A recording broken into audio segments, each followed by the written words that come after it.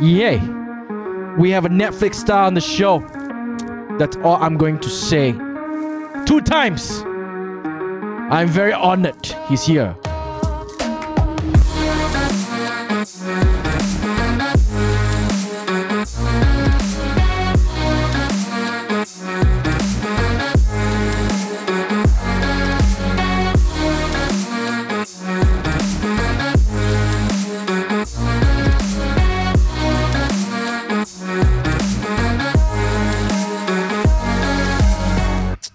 We've had this flair on the show, but I just have to say that due to his popularity, he tends to choose what time he rolls into the studio.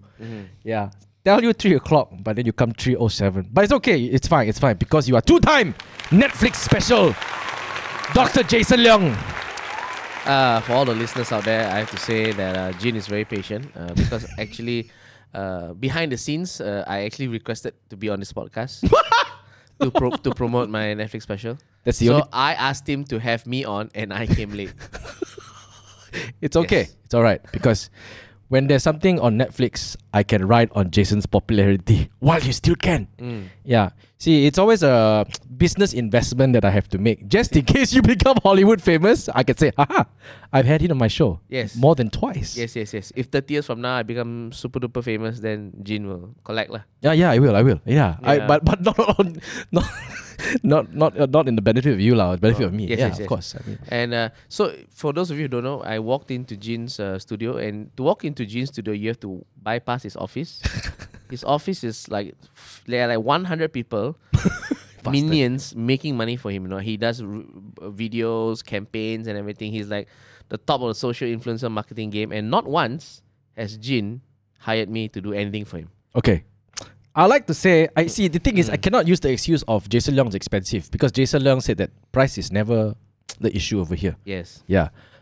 So the issue is nobody likes me enough to be on to be on the campaigns. Okay, great. Thanks, man. I'm so glad I came on this podcast. Okay, we are just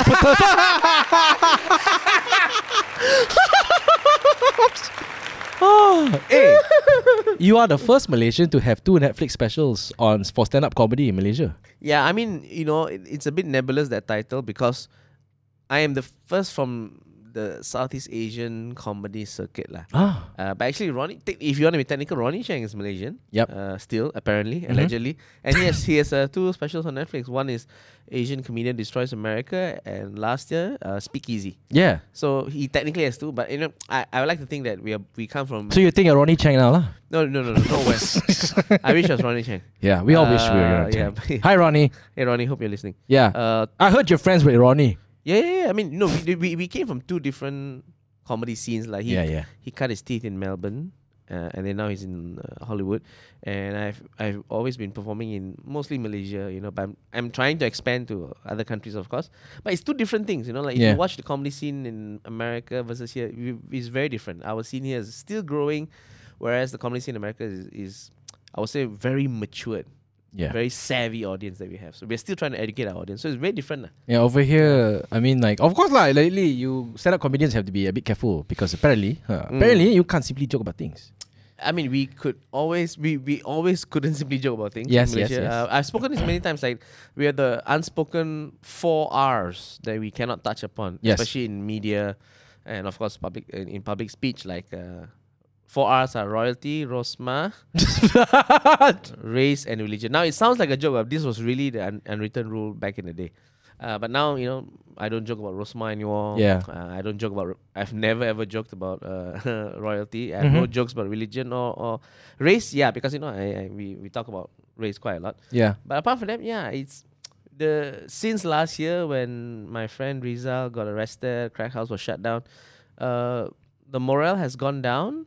We are a bit careful now, but the essence of stand-up comedy is still there, and a lot of people are coming out to a lot more people are coming out to support stand-up comedy because you never know when it might be taken away from you. Oh yeah. True. But then again, I would believe that all stand-up comedians now are more smarter with their jokes. Oh yeah, I don't know about I don't know about smarter because I've seen some really shit ones. Hey, stop talking about yourself, like Jason. Hey! Shit flick special. Yeah, I mean, we have to be. We have to be a bit more smarter. Whether or not we are smarter is totally different thing. But I think the silver lining is that now more people are taking upon themselves to do more individual stand-up comedy. Yeah, shows. actually, there's a lot more shows being promoted online these days because I see a lot of ads. Nice. Yeah. So it means that people they stop relying on Crack House and doing their own shows. Because It's in different places. Pop-up shows. Pop-up shows, and which is cool. And obviously, I know for a fact that in Malaysia, every company dinner will always have stand-up comedies. Oh yeah. I mean, that's the thing. Interestingly, in Malaysia, corporate events they like to hire stand-up comedians because the best synchronized drinking, by the way. Yes, exactly. Both of us taking a sip of this bottle over here, which is not sponsored by Spritzer. This podcast. It's not. Yeah, it's not. Not sponsored by Spritzer. Yeah, but maybe if the more we do this, Spritzer may want to sponsor. Exactly. So if Spritzer would like to sponsor Jason Long, could you please go through my company? Yeah. Then at least I have a reason to hire you. No, and then Spritzer will sponsor podcast, and then the podcast he won't get me. He'll get other people. No, Jason will charge me his price. I will mark up 400%. Thank you. Yeah, it's okay. I think we're being transparent. Transparency is all very good. Important. It's important. New government, transparency is always good. And if Jean hires me, it's okay because Jean is not my father. Oh, shit. That's how you do it. Okay, so stupid. No, but where were we? I don't know. What were we talking about? I don't know. I'm looking at our producer. What the hell were we talking about just now? Crack House. Yeah, it's not only Crack House that pop-ups and stuff. Oh no, it's, corporate events. Corporate events. Yes. Always like corporate events are always like stand-up comedians because number one, we're actually very easy to manage. We're just one person. Yeah. Logistically, there's no band or there's no moving of musical equipment. Our rehearsals are much easier. But having said that, if the crowd is good and the stand-up comedian is on form, the whole night will be memorable by the stand-up comedian. People go, hey, remember the annual dinner last year? Yeah. The one remember when you got Jason, or the one where you got Harith, the one you got Douglas. The one where they made fun of you when you were laughing so loud. Yeah. They remember the event based on the stand-up comedian's performance. So it's very... It sets the energy, in my honest opinion. Yeah. Because I think stand-up comedians are never the end of the corporate dinner. They're always once the first, second meal, boom, hey, surprise, we got this guy. Yeah, the strategy is always before the lucky draw because people leave during the lucky draw. So unless of course you're giving out a very luxurious price, then people will stay. Yeah. But most people don't stay, man. Recently I was due to give a speech, not perform, but give a speech at a friend's wedding. And for some reason they decided it was a good idea to put me at the very last, right? But the groom's speech was in the middle, and he gave a wonderful 30-minute speech about his life and his friends, and it was very moving. It was awesome, and I thought I should have gone before him because after this, no one cares anymore. Oh shit! And true enough, when he gave the speech, half the people left. Fuck. Yeah. I thought so no matter how great or funny or the stand-up comedian is, you must always put him or her before the main event. In a wedding, it's before the groom speech or the bride speech, and any other event is before the lucky draw. Right. You put anyone after lucky draw, nobody cares. If you can put Jesus himself after the lucky draw, the second coming, no one cares. People go back home because why jam later. So no, it's okay, but because you can reach Jesus anywhere. You no, but he comes back again. In form, he comes back again. The event that everyone's waiting for, he decides to come back again. At this bank's annual dinner at Sheraton or whatever, and they're there. No man, lucky draw. I win prize, I go home. That's it. Malay, you can put anyone lose to Malaysians after lucky draw. Yeah. Hey, but not bad. I should say that if I could be a stand-up comedian, I want to, because you know why? I was hosting a dinner that night. As a host, you're the MC. Yeah, I was the MC. You still do MC? I don't, but so due to special requests, which means sucking up to the client, so that he give me more jobs. Right. I do some corporate events. You pick and choose, which is good, lah. I think. Yeah. Is a good position to take, to pick and choose, because unlike sometimes I end up taking all the gigs, which is bad. I should pick and choose. So anyway, you saying? Yeah. And it's like, okay, you host a gig, a corporate gig. It's great. You get the whole night. Nice, yeah, nice, you know, you set the energy, whatever not. And then there was one corporate gig I was hosting, and I bumped to Douglas Lim. And I was like, oh, hey, Douglas, how are you, man? Long time no see, whatever not. And then he's like, hey, bro, whatever it is, his manager, give it to me. Whatever it is, he must finish by 9:17. Hilarious. 9:17, he's off stage. Then I'm like, oh, wow. What if we basically a bit like, 9:18? No, 9:17, off stage. Then I'm like, no problem.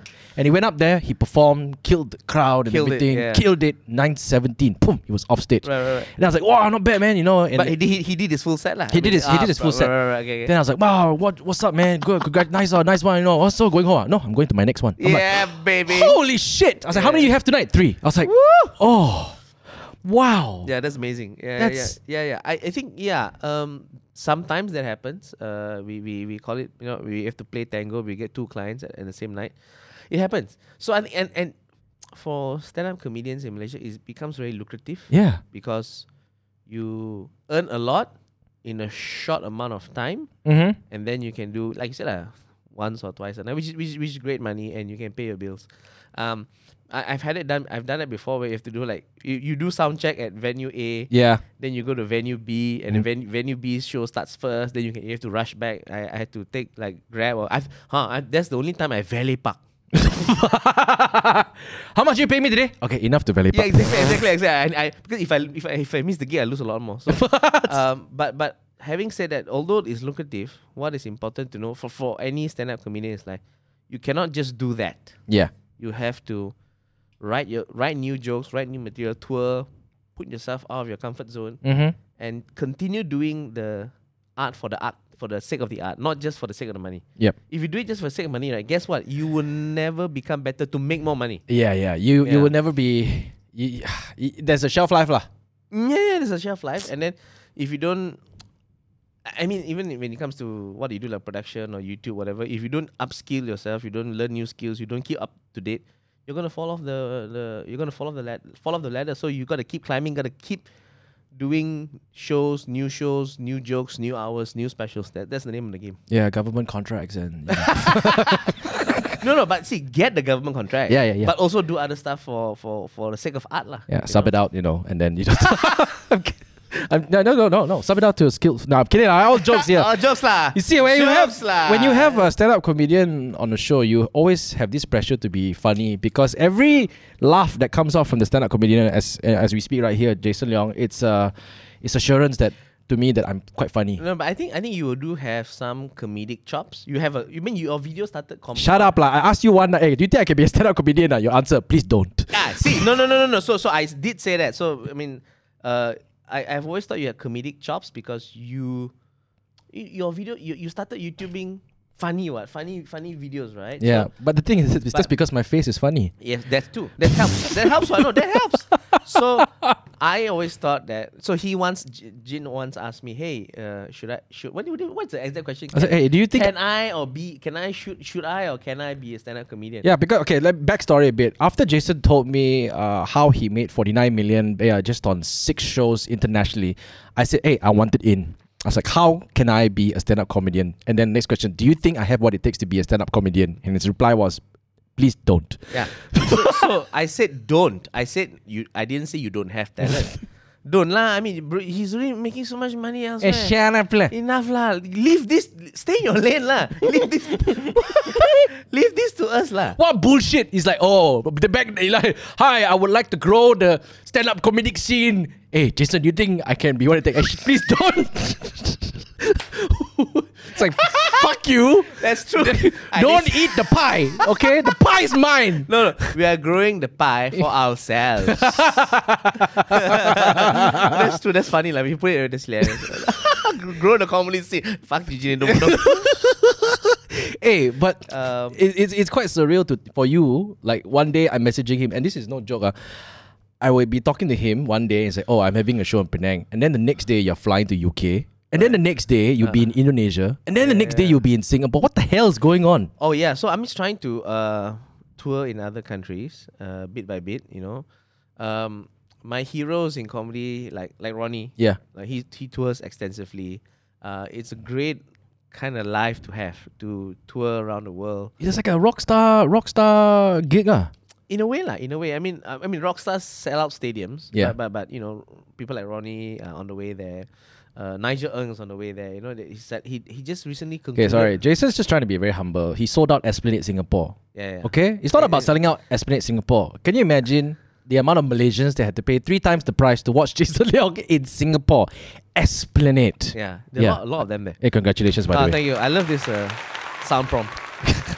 Yeah. So touring overseas is, like I said, like, you know, a good way to put yourself out of the comfort zone. And I want to do that more often now, you know. And you mentioned corporate gigs earlier, and corporate gigs has always been the main source of my comedy income. Yeah.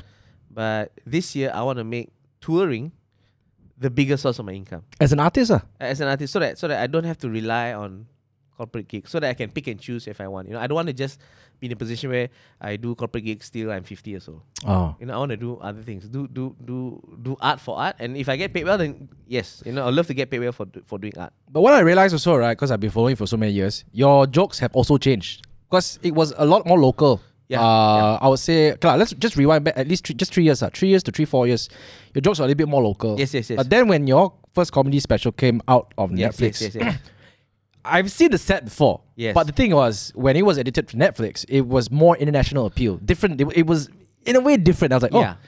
And so this new Netflix special, is it more Malaysian flavor or more international flavor? So rewind back. The first Netflix special, #Blessed, I made a very conscious decision that all the jokes from A to Z, you don't have to be Malaysian to really get it. Right. Okay.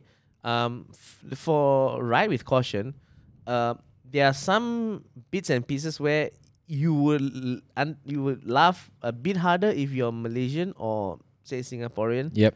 But you still don't have to be Malaysian or Singaporean to get it. You know, like there's a bit where I talk about the differences between Malaysia and Singapore, politics and everything. Of course, if you know Malaysia, on Singapore, you will like it better. Yes. But the way I've set up the joke is you already know that there's a power difference between Singapore and Malaysia. Yeah, and politicians in general. Yeah, so there's it's a skill that comes along where you appeal to a wider audience, of course. The danger is that you become too wide that you don't really make anyone happy. Right. You try and please everyone, you make no one happy. So as time goes on and as I become more known, I can take a bit of a risk. More famous. Yeah, I can take a bigger risk. I can be a bit more self-indulgent and talk about Malaysia, and they may not be Malaysians, but they will follow me on the ride. Right. Because as long as I explain a little bit, they will be roped in, you know. I kind of feel that. Okay, so Ronnie is Malaysian, but you know his jokes are very skewed towards the American people. Yeah. He has a very, how to say, Western. I'll say Western point of view. Of things, but he also comes from his own lived experiences, his own upbringing. The best thing about Ronnie's material is that he has this ability to make his set very, very current. Very, very in this year, what are people talking about? And he's going to make fun of that in his set. So it's very fresh, very, very trending, very, very relevant, very current. Yeah. So I like his shows. Like if you watch Speakeasy, it's very 2022. Very artsy. Very in that moment, in that year, you know, it sums up the year very nicely. So that's a big strength. Whereas I think for me, Ride with Caution, not really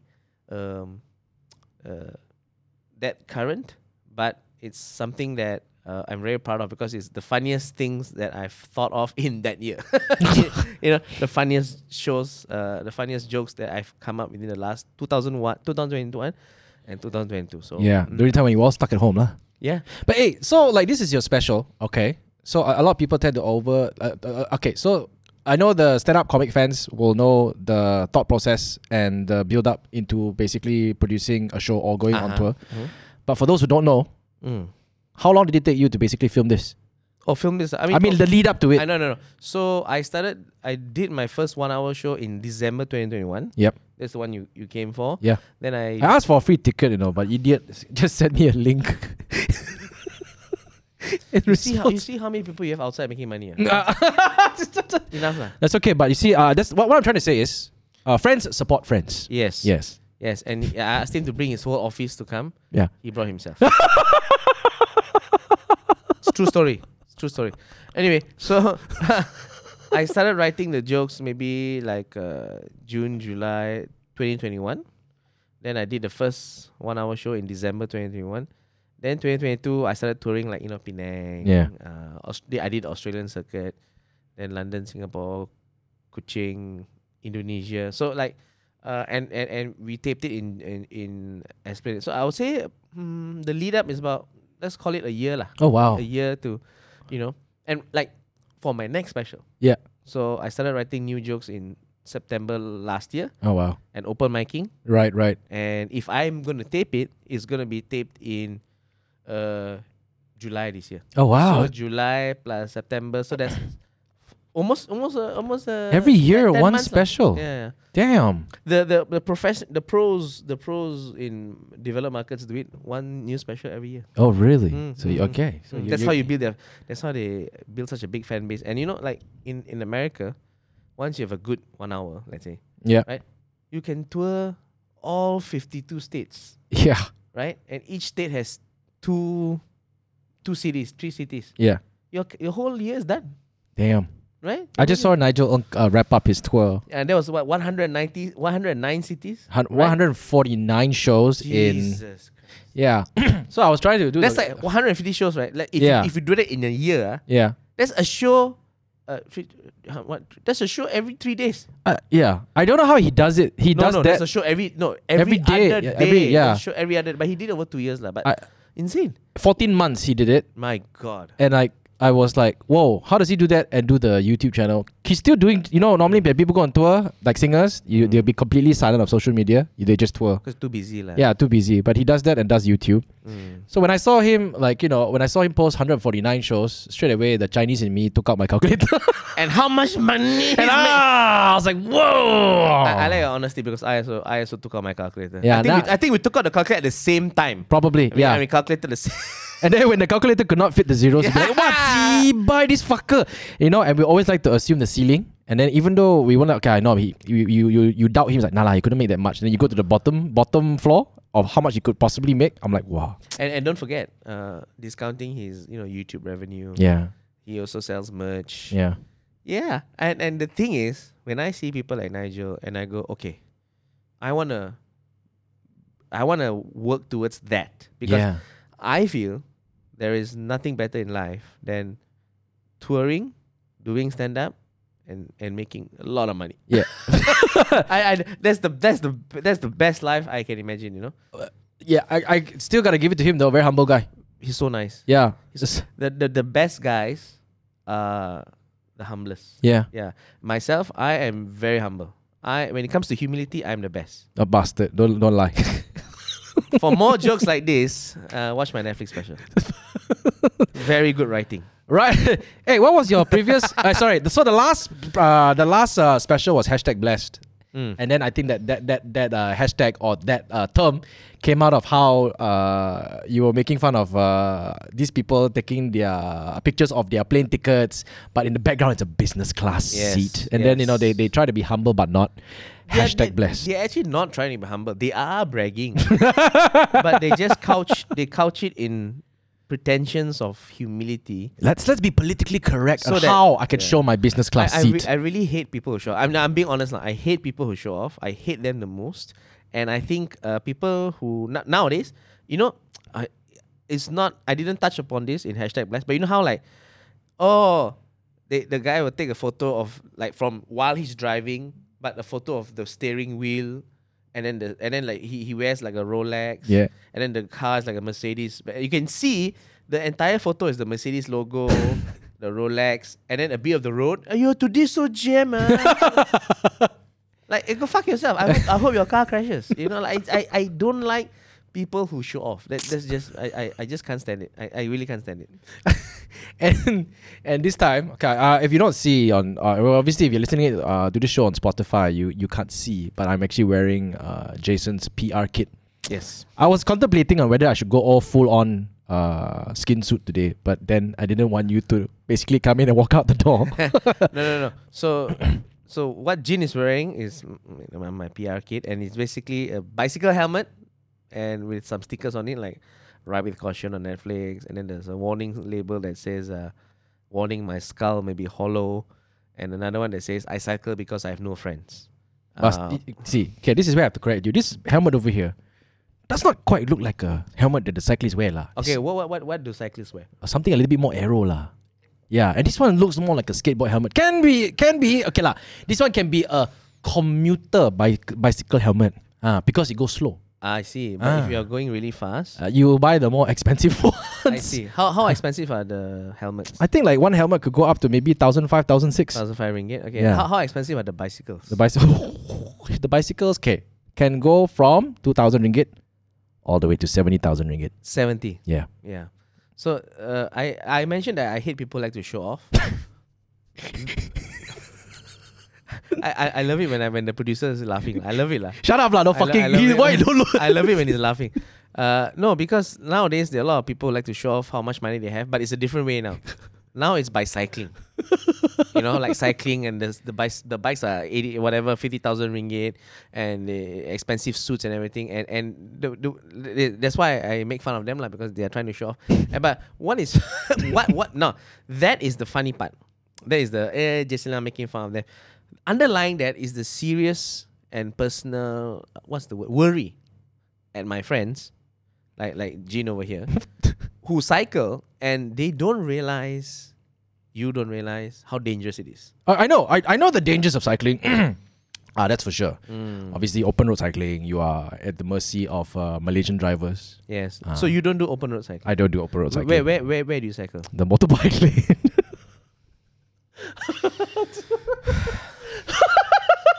It's safer. The motorists are a lot more cautiously aggressive than Malaysian motorcar drivers.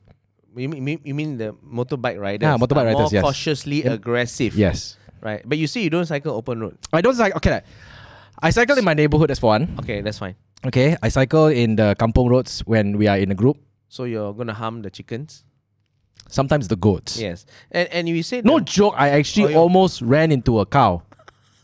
No, really, no joke. And yeah. No, serious. Imagine the cow's day. He's like eating grass, and then this fucking Chinese bastard on a cycle comes. What?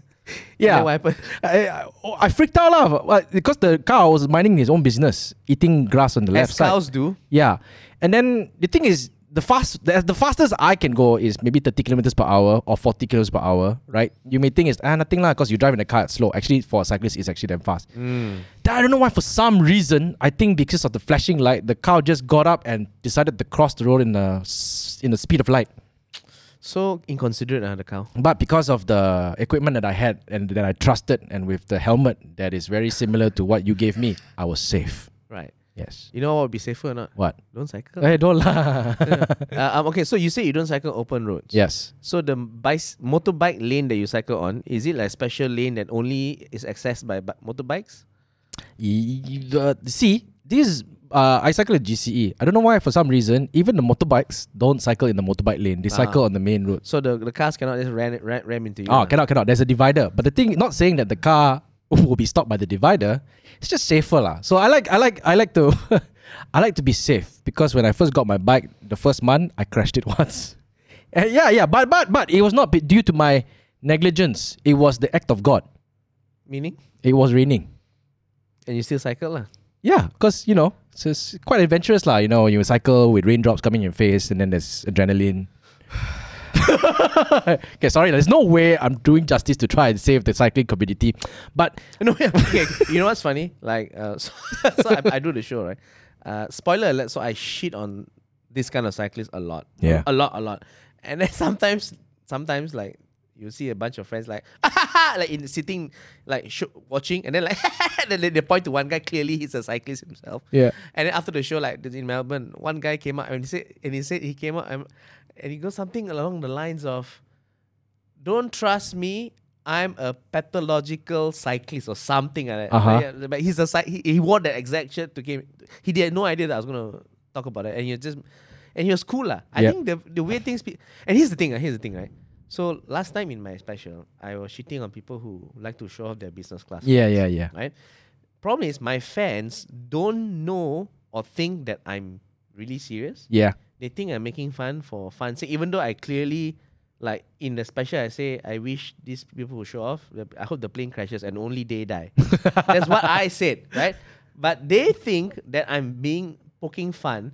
So nowadays they still like AJ said, like they show off their flights and then AJ said, tag me, like I wish you die. You know what I mean? You are showing off.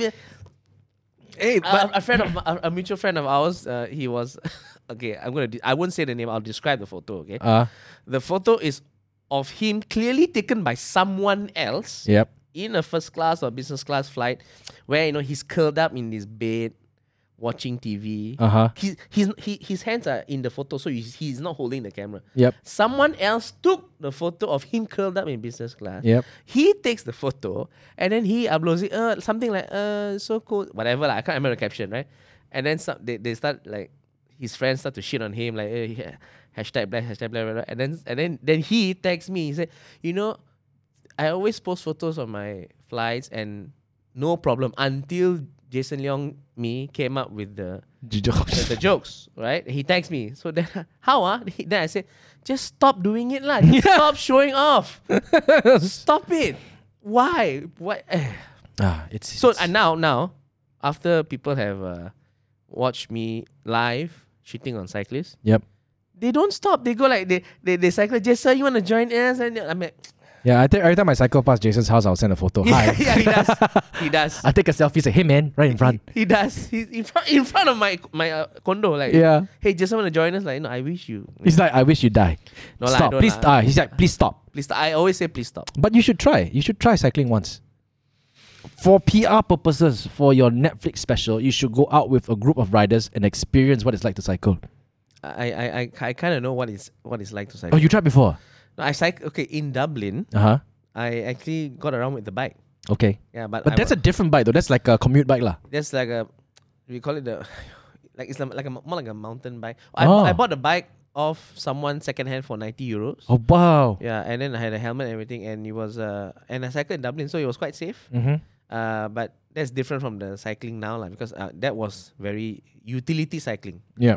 As opposed to now, this is just showing off cycling. It's a competitive cycling. Now it's competitive. Yeah, sometimes to see who can get injured faster. No. Okay, this is where I need to protect cyclists a bit. Yes. So I started cycling because I had a knee injury. I remember I was talking to you and saying that, hey, I got this pain that lasted for 6 months. I remember. Should I be worried about it? And you'd be like, oh, Jason.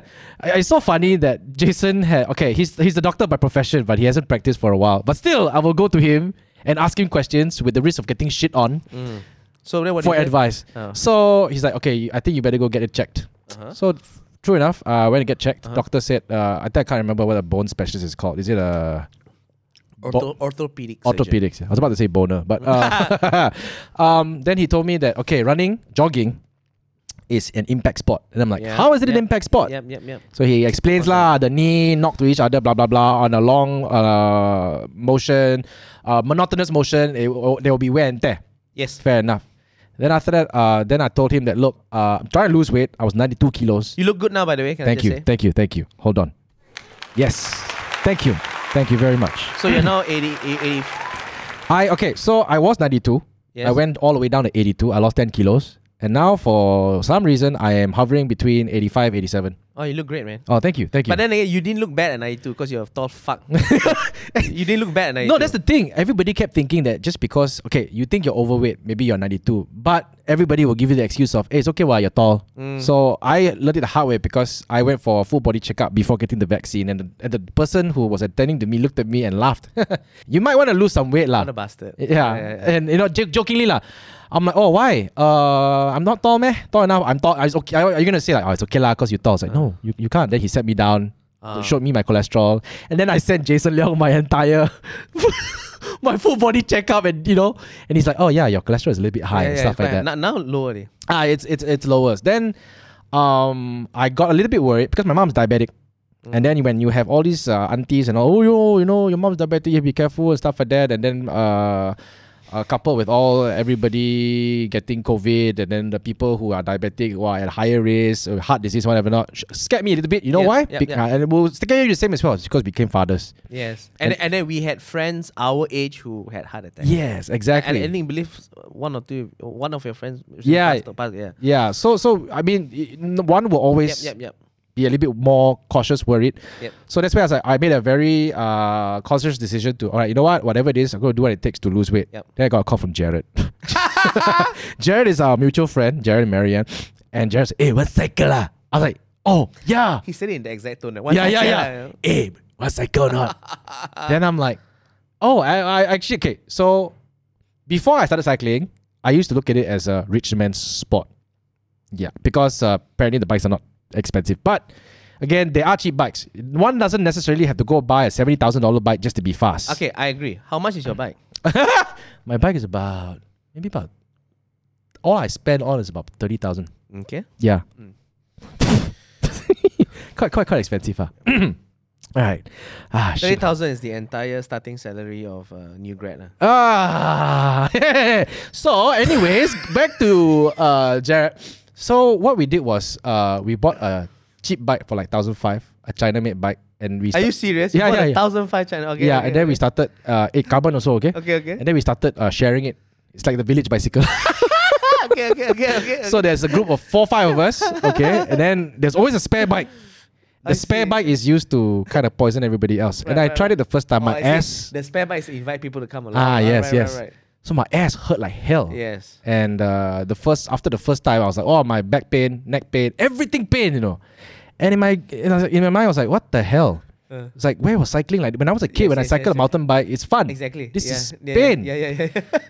Then you be like, fuck lah, I don't want to do this. What the hell do why am I gonna invest enough money to do this? And then you go to a bike shop. It's normal. It means your body is adapting to the bike. Fair enough. Okay, cool. I'm sure, yeah. Then I went for the second ride. Sure enough, no more pain. My butt is still pain, but my back no more pain. Right. Then I said, shit, this is quite fun lah. Is it because like the whole bike frame is very rigid? There's no suspension. That's why you get. Okay, because so last time the bikes have got a bit of suspension. So the suspension one is mountain bikes. The road bikes they were talking about is more. Okay, how rigid? Okay, the more money you pay, the more rigid the bike is. Oh, okay. How carbon fiber lah? Different grade of carbon fibers. Why do people want more rigid bikes? So that your power transfer of your legs to pedal is more precise. How precise? To normal recreational cyclists, it doesn't matter.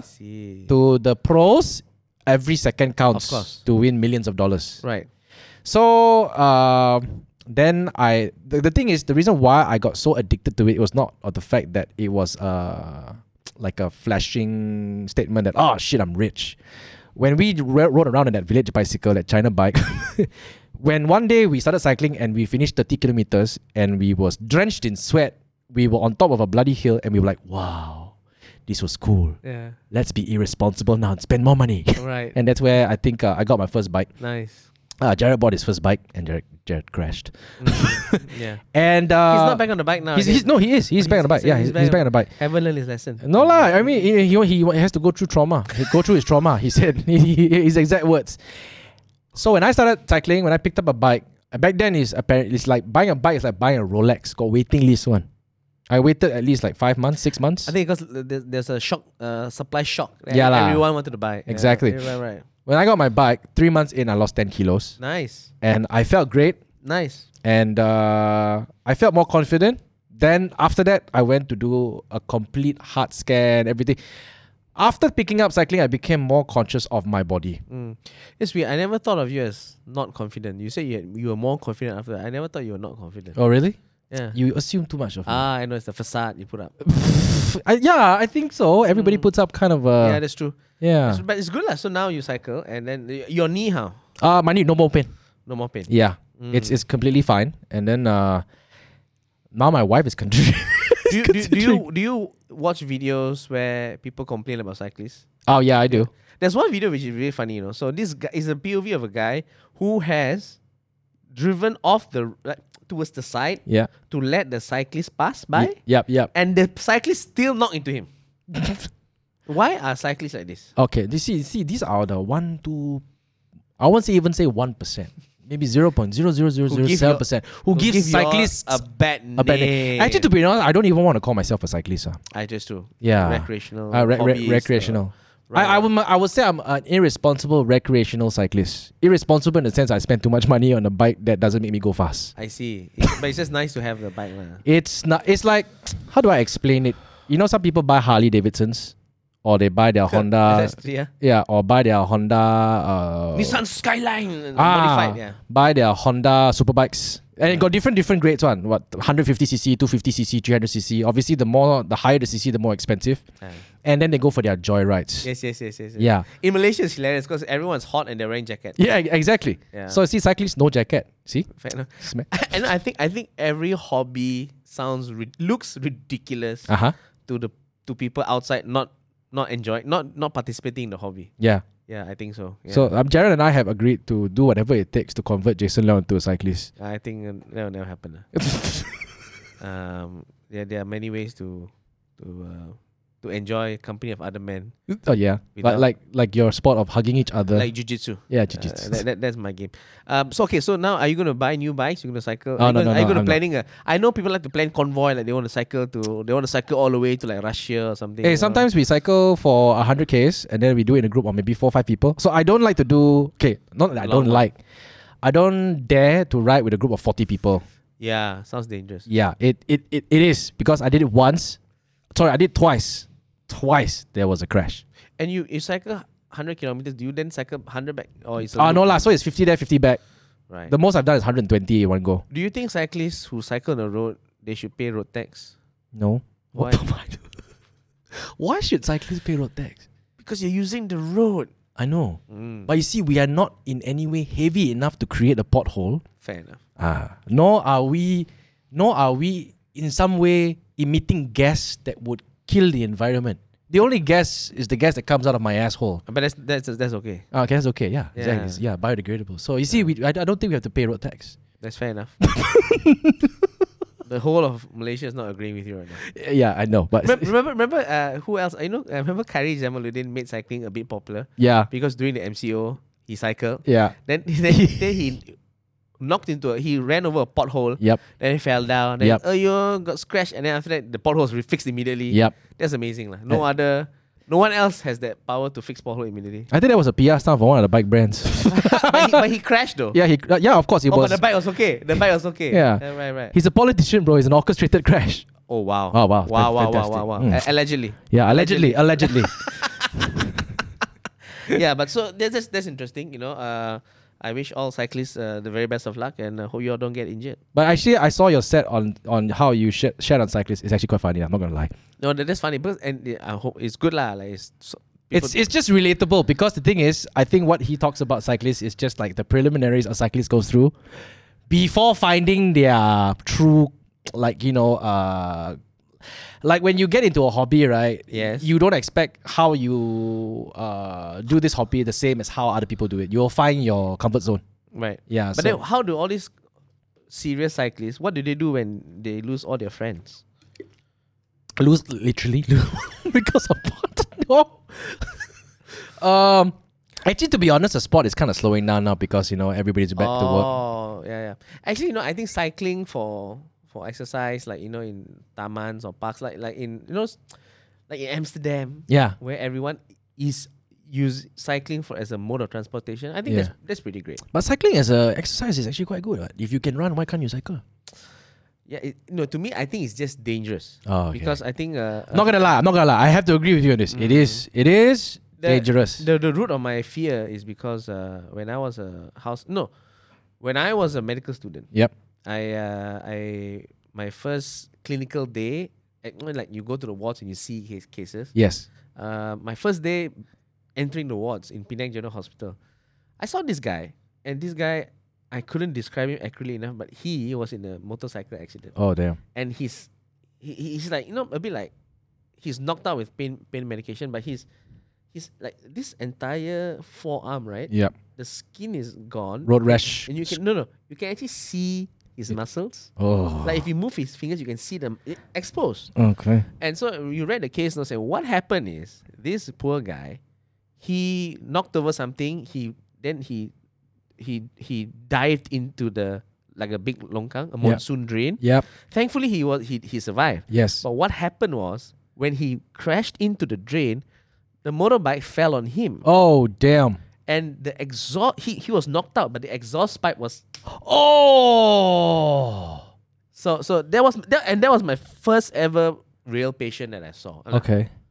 oh my God, that is scary, Yeah. you know. And then as you move on, like when I became a house officer in the orthopedic wards, right, every accident victim is always we call it every MVA, motor vehicle accident. Two-wheeler. It's always MB, which is motorbike, Yep. versus something else. All right. So there's like motorbike versus motorbike, Yep. motorbike versus car. Oh. And as the night gets, as you go further into the night, it gets weirder. Motorbike versus dog, right? Motorbike versus tiang lampu. I'm not kidding. Wow. And then the funniest one is motorbike versus question mark because the guy was drunk. Oh. But it's always motorbike. It's always motorbike. And Yeah. then you see a normal guy on a motorbike, then he lose a leg or arm or whatever, paralyzed or skull fracture, whatever. So it is very, very dangerous. So Yeah, it the is. risk It's higher. and reward for being on a motorbike in Malaysia is just so high, Yeah. which is the same-ish if you're on a bicycle and you cycle on the open road. I grew up not being told not to get on a motorbike because my brother got into a bike accident. What happened was he was a pillion rider, and he was not even in control of the bike. Then what happened was the front car jammed, the bike rammed the back. Oh my God. And he got thrown Oh my God. two cars in front, and he landed through a windshield like Superman. It's quite cool. Yeah. He's okay. Yeah. He's still okay. Oh, still okay. Yeah. And then when we found out, because we went back, he was in the bed and he was groaning in pain. And my mom like, what the hell happened? I got into an accident. What kind of accident? Yeah.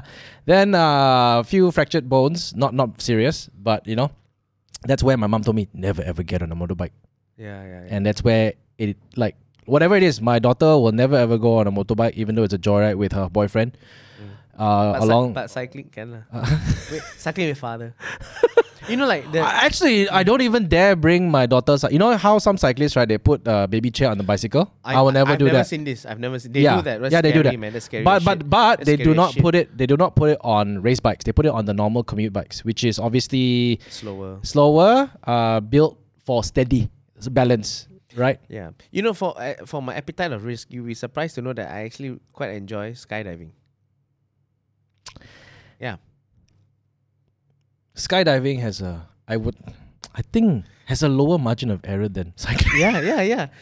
I hate to fucking say this, but it's true. The safety profile is higher, and then when they do skydiving, there's a lot of precautions and safety measures that that take place before you actually skydive. There's two backup parachutes. I think one. Right? There's one backup parachute. There's one parachute. There's one backup parachute, and then the instructor is very well trained. And then nowadays every modern skydiving pack has a altimeter.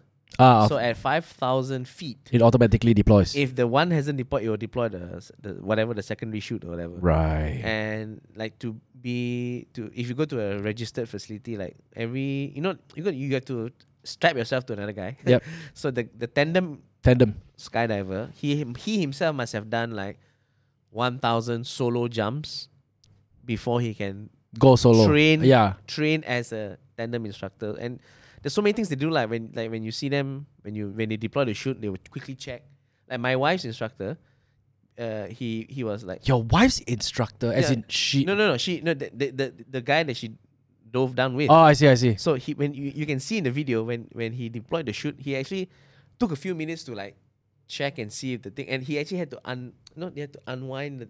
Untangle it a little bit. Yeah. So it's really cool. So many things they have to do. You cannot pack your own parachute. Yeah, of course. Yes. You have to pack. Somebody has to. The chute you use, someone else must pack for you. Yeah. You cannot pack yourself, and so many other things lah. So I really find it quite safe. Oh yeah, my cycling is quite safe also. Before I ride, I pump my tires.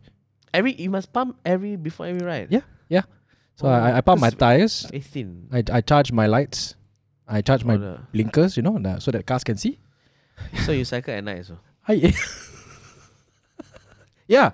Only where the roads are bright lah. You know, where there's lights. And there's this thing called night cycling as well. It's quite fun. Have you heard of mountain biking? Gravel biking? Yeah, I've heard that. So whenever sometimes I hike in Mount Kiara they will Bukit Kiara and not Mount Kiara, Bukit Kiara, and they will pass by. Yes. They will say like 4 on the right, and then they'll be like on your left, on your right, rider on your right. Yeah. I find them really annoying. Really? Yeah. Yeah, but because they cycle quite fast.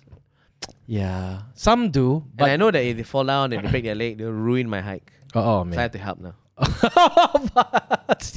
but yeah, you should try cycling. Cycling is a very interesting sport. Yeah. A very nice community. And every hobby there is one or two fella that will spoil it for the community one. Like how? Let's see. You have great politicians, but you have one fella come out to say something wrong, then everybody generalize politicians. Okay. So what has happened in the cycling community? Example? I don't know the cycling. I'm genuinely asking. Okay. So like I think I've read before. So there's this thing called drafting, where if a cyclist wants to go faster, because when you are cycling, right, the biggest resistance in cycling, everybody wants to go fast, but the biggest resistance for a cyclist is your body, because basically wind is part of resistance. So when your body doesn't curl up in an arrow way, you will basically be slower lah. You have to put out more power through your legs to go faster. But if you basically, it's, you know how Malaysian drivers, they like to go on the fast lane and then tiong a car close. Yeah, because they want to overtake the car. Yes. But Malaysian cyclists, they don't do that. They go close to the car so there's no wind resistance. They do that so that they can go faster. Oh my God. The thing is, this is a technique used by the professionals in the Tour de France to basically save your power output so that you can unleash your tank at the final sprint. So it's a team sport. You let the front guy punch a hole through the air so you can. Yes, okay, exactly. Okay, yeah. This also does. It also works for F1. F1 does this too. Team sport. So let me explain. Change your back. Sorry lah. Pro cyclists lah. Okay, they always have like 4, 5 cyclists, 6 cyclists. And you're wondering like, wow, what's this? Why you need so many people? Isn't it one for all and one fella go? Oh no, it's a team effort. The team will always have to take care of the sprinter because the sprinter is the one that basically gets the points at the end of the thing for the whole entire team. Okay. So that's drafting. Yes, okay? Yes. Happens in every sport. F1, racing, even running, like, but not so running.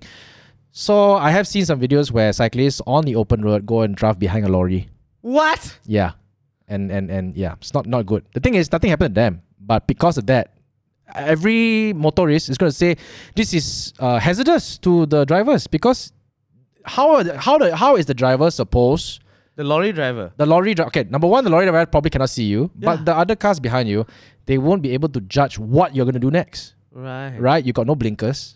You know, the most you could do to highlight is put your right hand out that you're turning right, or put your left hand out if you're turning left. So that's about it. So there is a video going out. I'm not sure whether those fellas were caught and under investigation for road hazard. But yeah, and the thing is, not everyone does it. Just one in a million. Yeah. And every time we go for group rides, it's bicycle shops that organize group rides, right? They always have a safety car. Yeah, so the safety car is there to basically have tools. Number one, first aid kit, and number two, block out ongoing traffic and divert traffic. That means they'll be the safety car. Like, look, there's a peloton. They call it a peloton. A group of riders is a peloton. There's a group of riders in front of us. Overtake. We are here to protect the riders. And sometimes they are there to pace the riders. Don't go too fast. How does the car divert traffic again? That means you before the car basically goes head on and ram the cyclist. If they can't see the cyclist because they are so slim profile, there's a car behind them lah. You get what I mean? Yeah. So then like the car will then horn and tell the whole entire group, look, single file, don't be idiots. Okay. This is still an open road. It's you have to basically give way to the motorists and give way to them lah, because they have to travel, right? You can't create a traffic jam just because you're a cyclist. So there are groups like that does that as well. So of course there are a lot of these groups, but sometimes you do get some of the groups that are new, fresh, don't know the rules, don't know the etiquettes of cycling, just go out open road straight away on their first try, and then a lot of things happen lah. But yeah, so far, hopefully one day Dr. Jason Leong will join cycling. Yeah, stay safe, man. Yeah. Hey, so you are touring again? I saw. So a lot of people actually ask me, is the tour the same show as the Netflix one? No, it's not. Netflix, the one that comes out this midnight tonight, Yep. 7th of February, is a show I shot last year. Yeah. So the show for Brain Drain is a completely different new hour, which I started writing since September. Right. So I started writing, working on it. Hopefully it's good. I think it's okay, and people will come and watch lah. So that one, I'm going to Penang, KL, Kuching, Malacca, JB. Mm-hmm. My biggest show is in Singapore, Esplanade Theatre, and then I'm going to Hong Kong, Indonesia, Surabaya, and Jakarta. Surabaya is a new one I've never been, and then I'm going to Australia also. So Perth, Melbourne, Sydney, Brisbane, Adelaide, and for the first time Auckland in New Zealand. We're firming up dates for New York, LA, Toronto, and Vancouver. Mm-hmm. I'm going to London again, so it's a pretty big tour. Nothing close to Nigel Ng's or Ronnie Cheng's, but I like to emulate this guy, so I like to tour extensively now. So this is my most ambitious tour lah. Wow. It is the longest and the widest tour I've had lah. So estimated profit about maybe 10-15 million USD. Yeah, 10-15 million USD. Sure. Okay. Sure. Yeah. Off. Which off a 25 city tour. Yeah, it's good enough. Yeah. 15 million. Wow. How many offshore accounts do you have now? Let's say let's say it's 10 million. Yeah. That means for every city I do, I have to make $400,000. Yeah. How? So, yeah, don't be so ambitious lah. 4,000 ringgit lah. Yeah. Achievable what? 400,000 ringgit. Yeah. Each ticket is back. Let's say each ticket is 400. Wow. I have to sell 1,000 tickets at 400 for every show. Never mind, bro. Just go economies of scale lah. Drop your ticket price, $20. That's true. Then maybe have 10,000 people go to your show. That's the MLM/feng shui route. Yeah. I'm giving a feng shui talk, 10,000 people come. Yeah. MLM, yeah. Sell it to a company. This is for your tax write-off. Buy tickets to my show. Yes. Yes. That's why I come to podcast. I used to promote my Netflix shows and yeah. And what do you call it? And my tour. Yeah, hire me lah to push buttons, turn on the lights, open the curtains. Yeah, I'm thinking that's a good idea. Sell off the tour to a company as a tax write-off. Okay, I'm gonna figure that out. Okay, sorry, you didn't hear it here. Yeah. Money laundering. Hey, Chili boy. Hey. Allegedly. Yeah, but then are you going? So I'm. Here's my question. Like a lot of stand-up comedians. I look up to Ronnie, and I've said this to you all the time. Sometimes you think I'm joking, but sometimes I seriously mean it. So when are you going to Hollywood? So I actually have gotten my my O1 visa, which is the I'm not kidding. It's called Alien of Extraordinary Ability. Yeah. O1 is just and I can work for a few years in America. So that's why I'm doing shows in New York, LA. Why did they call you alien? Because I'm not from them. I'm not from So that, and also I do and I'm planning to spend a bit more time in New York, do the gigs there. So will your accent change or not?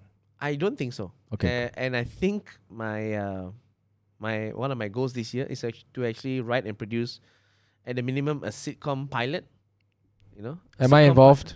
Yeah. How much you charge for shooting and producing? Wait, depends. Is it going to be on Hollywood? Friend price free, right? So yeah. I can. Hey, fucker, I did a friend one for you. Okay, no.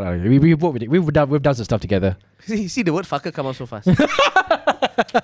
Yeah, hey, we did some pretty good stuff. Yeah. So I mean, yeah, the shooting part. We did some pretty good stuff, so much so that he did not hire my company to shoot his Netflix special in Singapore, Esplanade. Hello, you got your company never shoot comedy specials before. Okay, true, fair enough. Okay. So I give you that. Yes, true. You plot.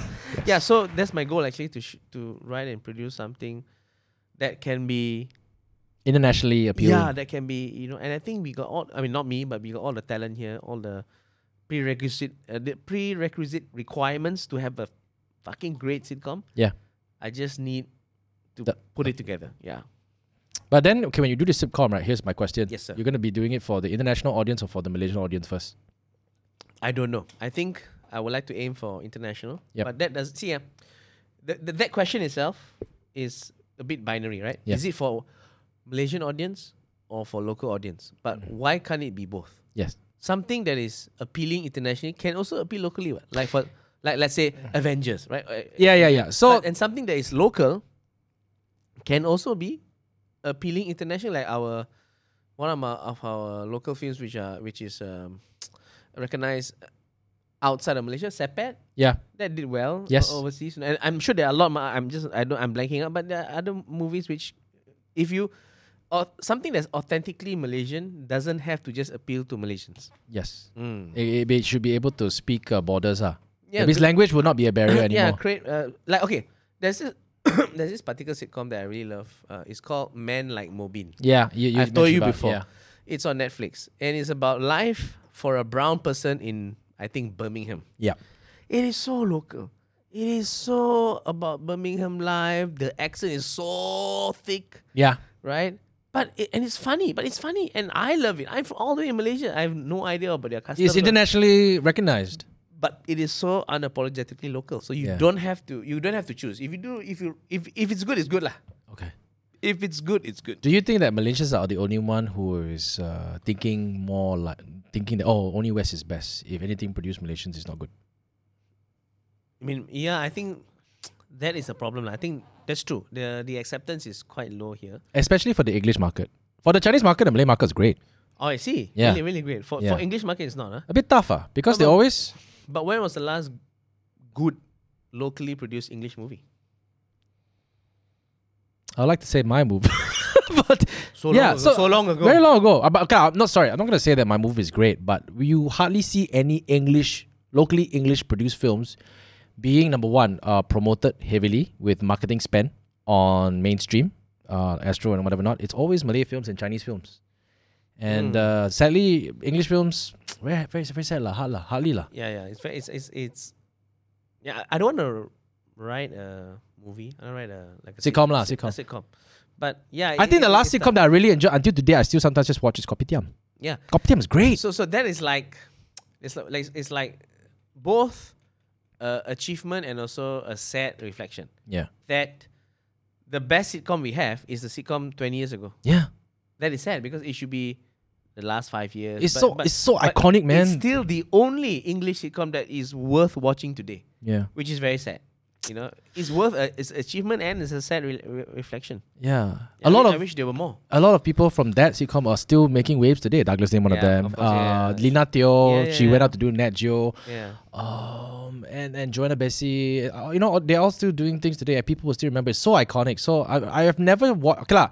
The next one I've seen is Phua Chu Kang lah. Phua Chu Kang. But the thing is, I'm not sure whether Phua Chu Kang appeals to other countries apart from Malaysia and Singapore. Yeah, and even then, like, what is even in Singapore, what is the most recent great Singaporean English sitcom? Don't have. Yeah. So, like, do you think something like Phua Chu Kang will transcend borders? Like, would it be big in Korea? Would it be big in America? Would it be big? Okay, not just America, but in the Asian American community. You know what I mean? So, like, how do we find our footing in the international stage? You know what I mean? Yeah. How? The answer is let's find out. Yeah. Let's find out. Tough, Together, you and I, you devote your entire office to creating something for me at a very low price. We call Uncle Ronnie. Hey, can you give us consultation for free? Yeah, he's too busy. Yeah, the fucker's too busy. Yeah, dude, he's awesome. We always talk about. I think he's also shooting something in Hollywood. I think so. It's great. He's doing lots of stuff lah. His career is amazing. Yeah, I hope to see you on Jimmy Kimmel. I hope to see you on the. Okay, I forgot his name, but yeah, Jimmy Fallon. Jimmy Fallon, yeah, on the Jimmys. Stephen Colbert. Yeah, Stephen Colbert, and I hope you mention my name. Yes. Yeah. We go together. No, it's okay. I don't have to go. Don't worry. I don't want to steal your thunder. Just go there. Just mention my name, can already. Can. For free. Don't charge me. Can. Yeah, I can pay for your flights, but just mention. Economy. Flexible. #bless because yeah. That will be your biggest flex, you know. Show off my economy class flight, but it's to Hollywood lah. No, your biggest flex one day, right? If you ever make it to Hollywood, will be you should always use your #bless if you ever get on like Kimmel. Well, that'd be so funny. It'll be like a full circle. Like, yeah, you know what? This is the biggest. That's why someone like Michelle Yeoh is so inspirational. She is lah. She's at the top right now. Pinnacle. 60 years old. My God, killing it lah. She is. I'm gonna say it here right now. She's going to win. She's gonna win the Oscar. Michelle Yeoh win the Oscar. She is going to win the Oscar, hands down. The movie, whether or not it wins best movie, I don't know.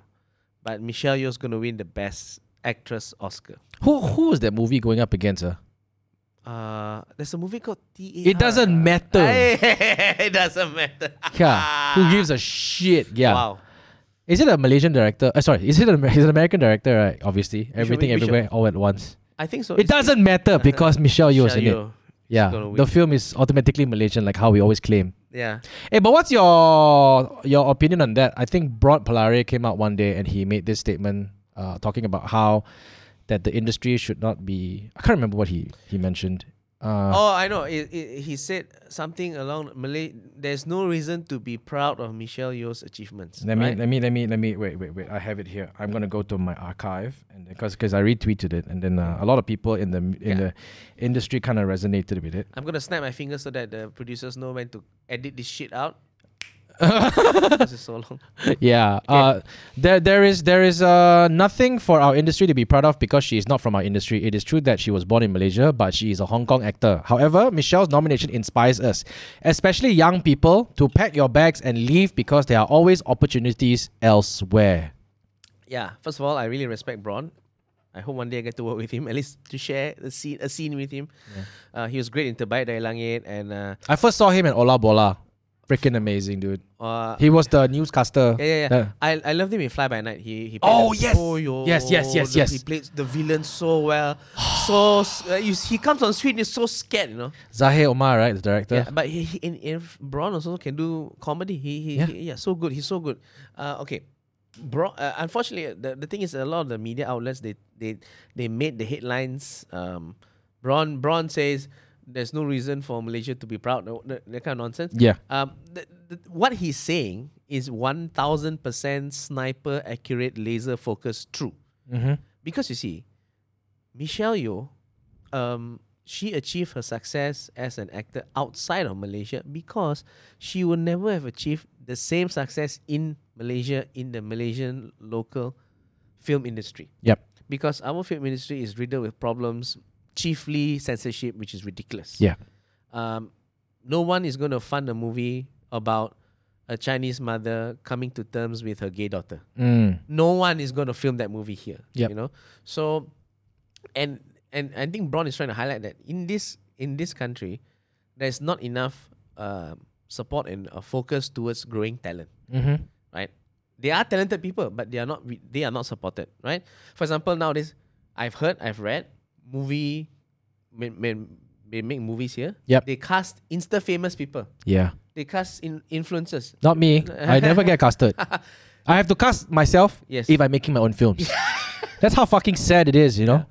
So it's sad because you don't cast the right person. You cast the most famous, and not even if you say you cast the most famous actress or actor, I can understand. Yes. They're not even actors or actresses. They don't know how to act. But you cast them because they have 200,000 followers on Facebook. It doesn't make sense. Yeah. You know, that one, and then in terms of funding and grants and support, it's nowhere there, right?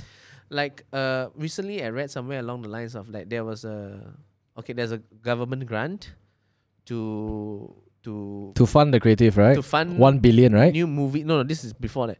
New movie, or to get listed in to get sent to foreign film festivals. Yeah. And then this local guy said he wants to why never list his films? Oh, because you must go through the certain channel to basically help out cronies or whatever. Yeah. So how you gonna you cannot grow. You cannot freaking grow. The ecosystem climate here very bad for earnest filmmakers. Yeah. Which is very sad. So coming back to the question, Bron again was 1000% accurate. That's the truth.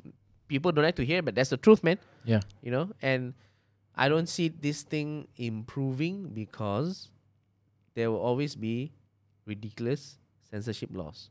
Mm-hmm. We are a country that will ban Thor, will ban Buzz Lightyear. Oh yeah. Will ban Beauty and the Beast.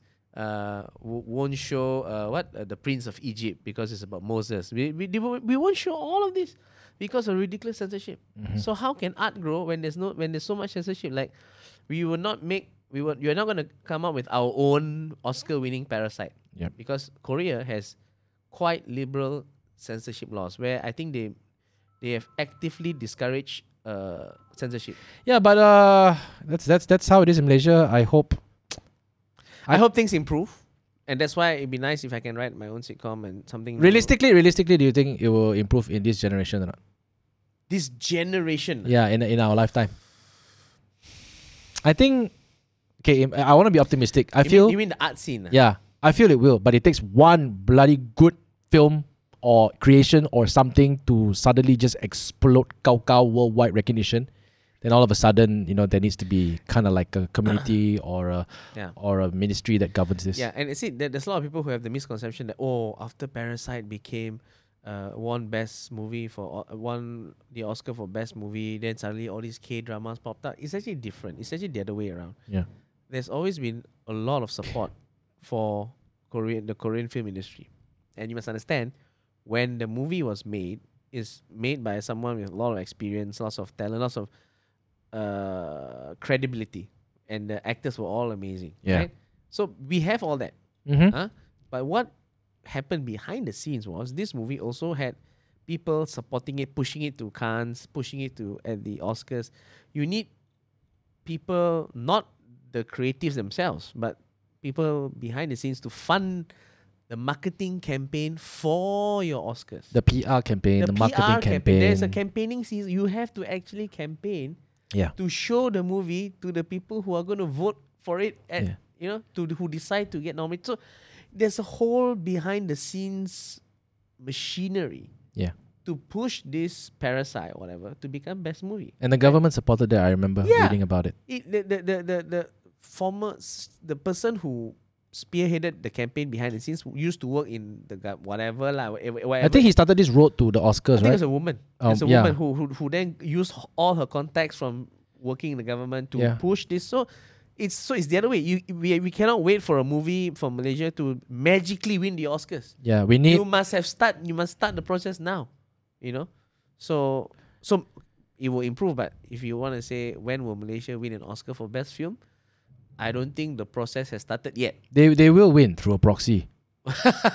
through Michelle Yeoh, Ronnie Cheng, Nigel Ng's movie, Henry Golding, all of them Malaysia. But like what Bron says, what Bron says is not a Malaysian industry movie. But it's okay. But they will go on Jimmy Kimmel, and when Jimmy Kimmel asks them, "Where are you from?" They wave the flag. I'm from this country called Malaysia. Right. Yeah. So that's exactly what Bron is saying. So if we really want a homegrown, Malaysian talent, come for my show because I'm from the Malaysian comedy circuit and I'm going abroad. Hey, watch my Netflix special. And so happens it's called Brain Drain. Yes.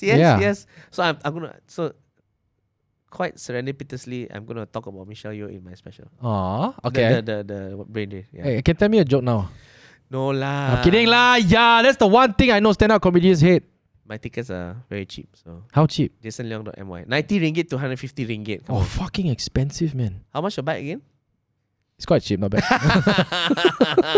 Your bike can buy 200 of my most music expensive. on! Music on! The ending song, damn sharp, damn nice. Yeah. Thanks for having me, guys. I'm proud of you, Jason, I have to say. I'm very proud of you too. And all the money. Freaking crazy, you're just fucking milking it year after year. I just... Milking? Yeah, no, serious. From making videos when we were stuck at home, to selling out shows everywhere, to going international, to having your Netflix special twice, okay? It's a big achievement because I remember before you had your first Netflix special, you'd be like, I wish to have, that's my goal. And now you have 2. Yes. So how the hell do you top that? Coming on this podcast and then telling people to come to my shows. Shut up lah. I don't get exclusivity on this. You went on other people's podcasts before you came on mine. JasonLeong.my. Okay, Jason, before we go, you have about 20 seconds to plug yourself. Go.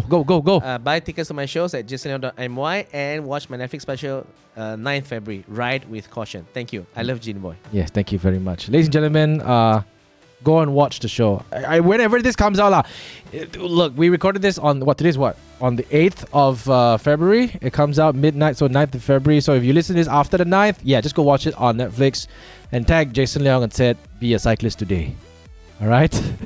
Thank you very much, guys. We'll speak to you guys next time. Bye-bye.